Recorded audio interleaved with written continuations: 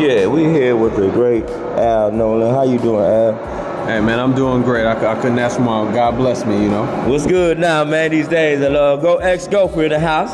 Man, first and foremost, it's always great to see you, my brother. You know, always put a smile on my face and joy. Yeah, we always chop it up every time we see each other. Absolutely. We go back like 4 flats of the Cadillac. Man, you already know. I mean, your days at the Gophers, taking them to the NCAA, and your run in the pros.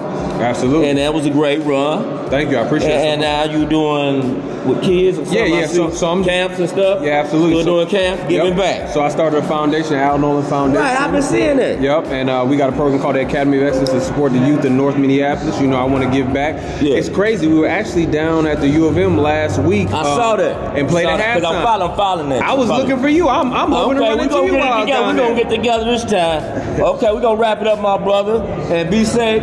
And much love. Merry Christmas, happy holidays to you and your family. Merry Christmas to you. Love. Good to see you. Ex-Gopher Pro, Al Nolen, y'all. Holla.